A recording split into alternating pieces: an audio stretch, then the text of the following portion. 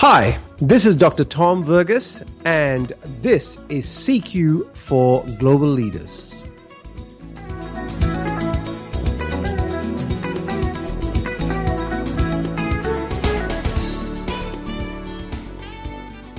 This podcast is about the second component of cultural intelligence, which is CQ knowledge. Let me tell you a quick story. I had a client who was a French person posted to work with his organization in the United States. One of the challenges he faced was his style of leading in France was not quite coming across as well in the United States.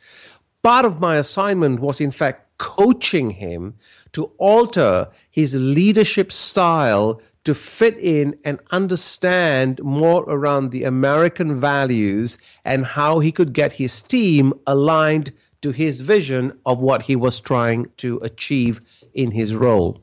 That is an example of CQ knowledge. In other words, part of CQ knowledge is actually understanding cultural differences and similarities.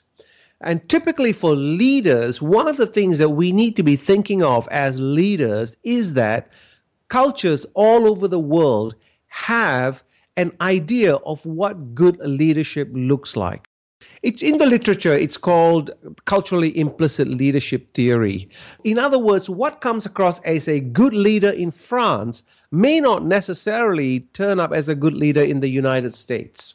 What's a good leader in Mexico may not necessarily turn out to be a good leader in Germany.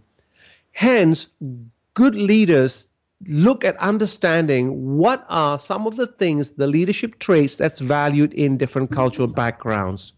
The other aspect that's also important as part of CQ knowledge is understanding the business and cultural systems. In other words, countries have different economic systems. How do we understand the system that I'm coming from? How is that similar to where I'm going to, and how is that different? For instance, when it comes to doing business, do we in fact do most of the negotiation and the discussion in the office at the table? Or is it the case where a lot of the discussion is done offline when we are at dinner?